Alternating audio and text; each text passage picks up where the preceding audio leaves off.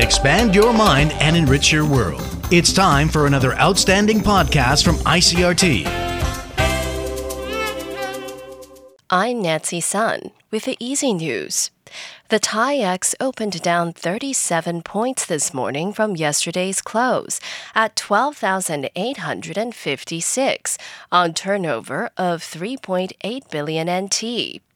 The market staged a technical rebound on Monday as non-tech stocks got a boost from rotational buying throughout the session.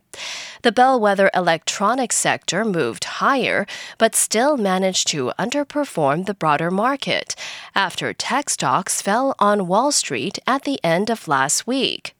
And market watchers say once the index breached the 12,900-point mark, some investors moved to the sell side to lock in gains, and that kept the TAIEX below that level at the close of the session. The presidential office is condemning the latest incursion by Chinese military aircraft into Taiwan's airspace, describing it as a provocative military act. The statement comes after two Chinese planes briefly crossed the median line into the Taiwan Strait. According to the Air Force, the fighter jets briefly crossed into Taiwan's side of the median line before retreating to the western side after Taiwanese patrol planes issued radio warnings.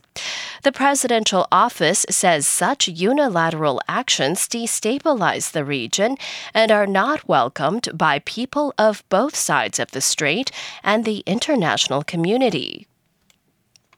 The National Health Research Institute says it is seeing promising results in research on a DNA vaccine against the SARS-CoV-2 virus, and human trials are likely to begin later this year. According to the institute, the DNA-based candidate has proven potent in animal testing, which has been underway on 4 vaccine varieties since February.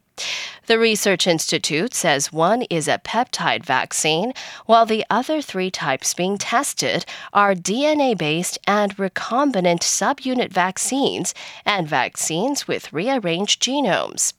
It's hoped that if human trials prove successful, a vaccine against the coronavirus can be marketed in the second half of next year at the earliest.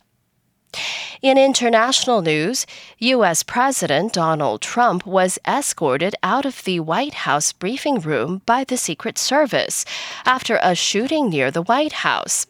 Jagruti Dave reports from Washington. President Trump said he understood the suspect was armed and was taken to hospital, but he didn't know their condition. He thanked the Secret Service, who he said had taken him to the Oval Office when they'd escorted him from the briefing room.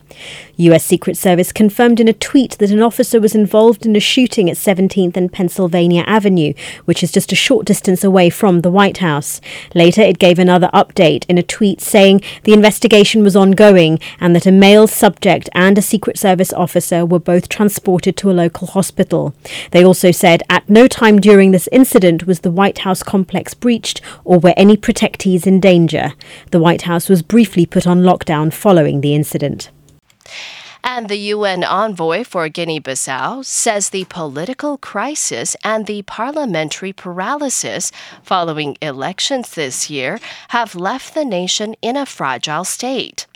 The statement comes as the United Nations prepares to end its peace-building mission at the end of the year. Rosine Sori Coulibaly told a virtual Security Council meeting that recent political developments have led to a politically charged atmosphere with mounting mistrust among political players.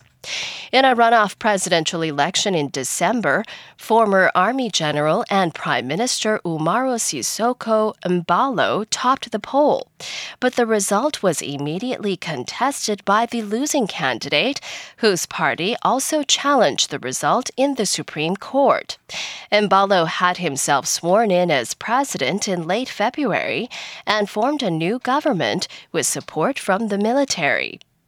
And that was the ICRT News. Check in again tomorrow for our simplified version of the news, uploaded every day in the afternoon. Enjoy the rest of your day. I'm Nancy Sun.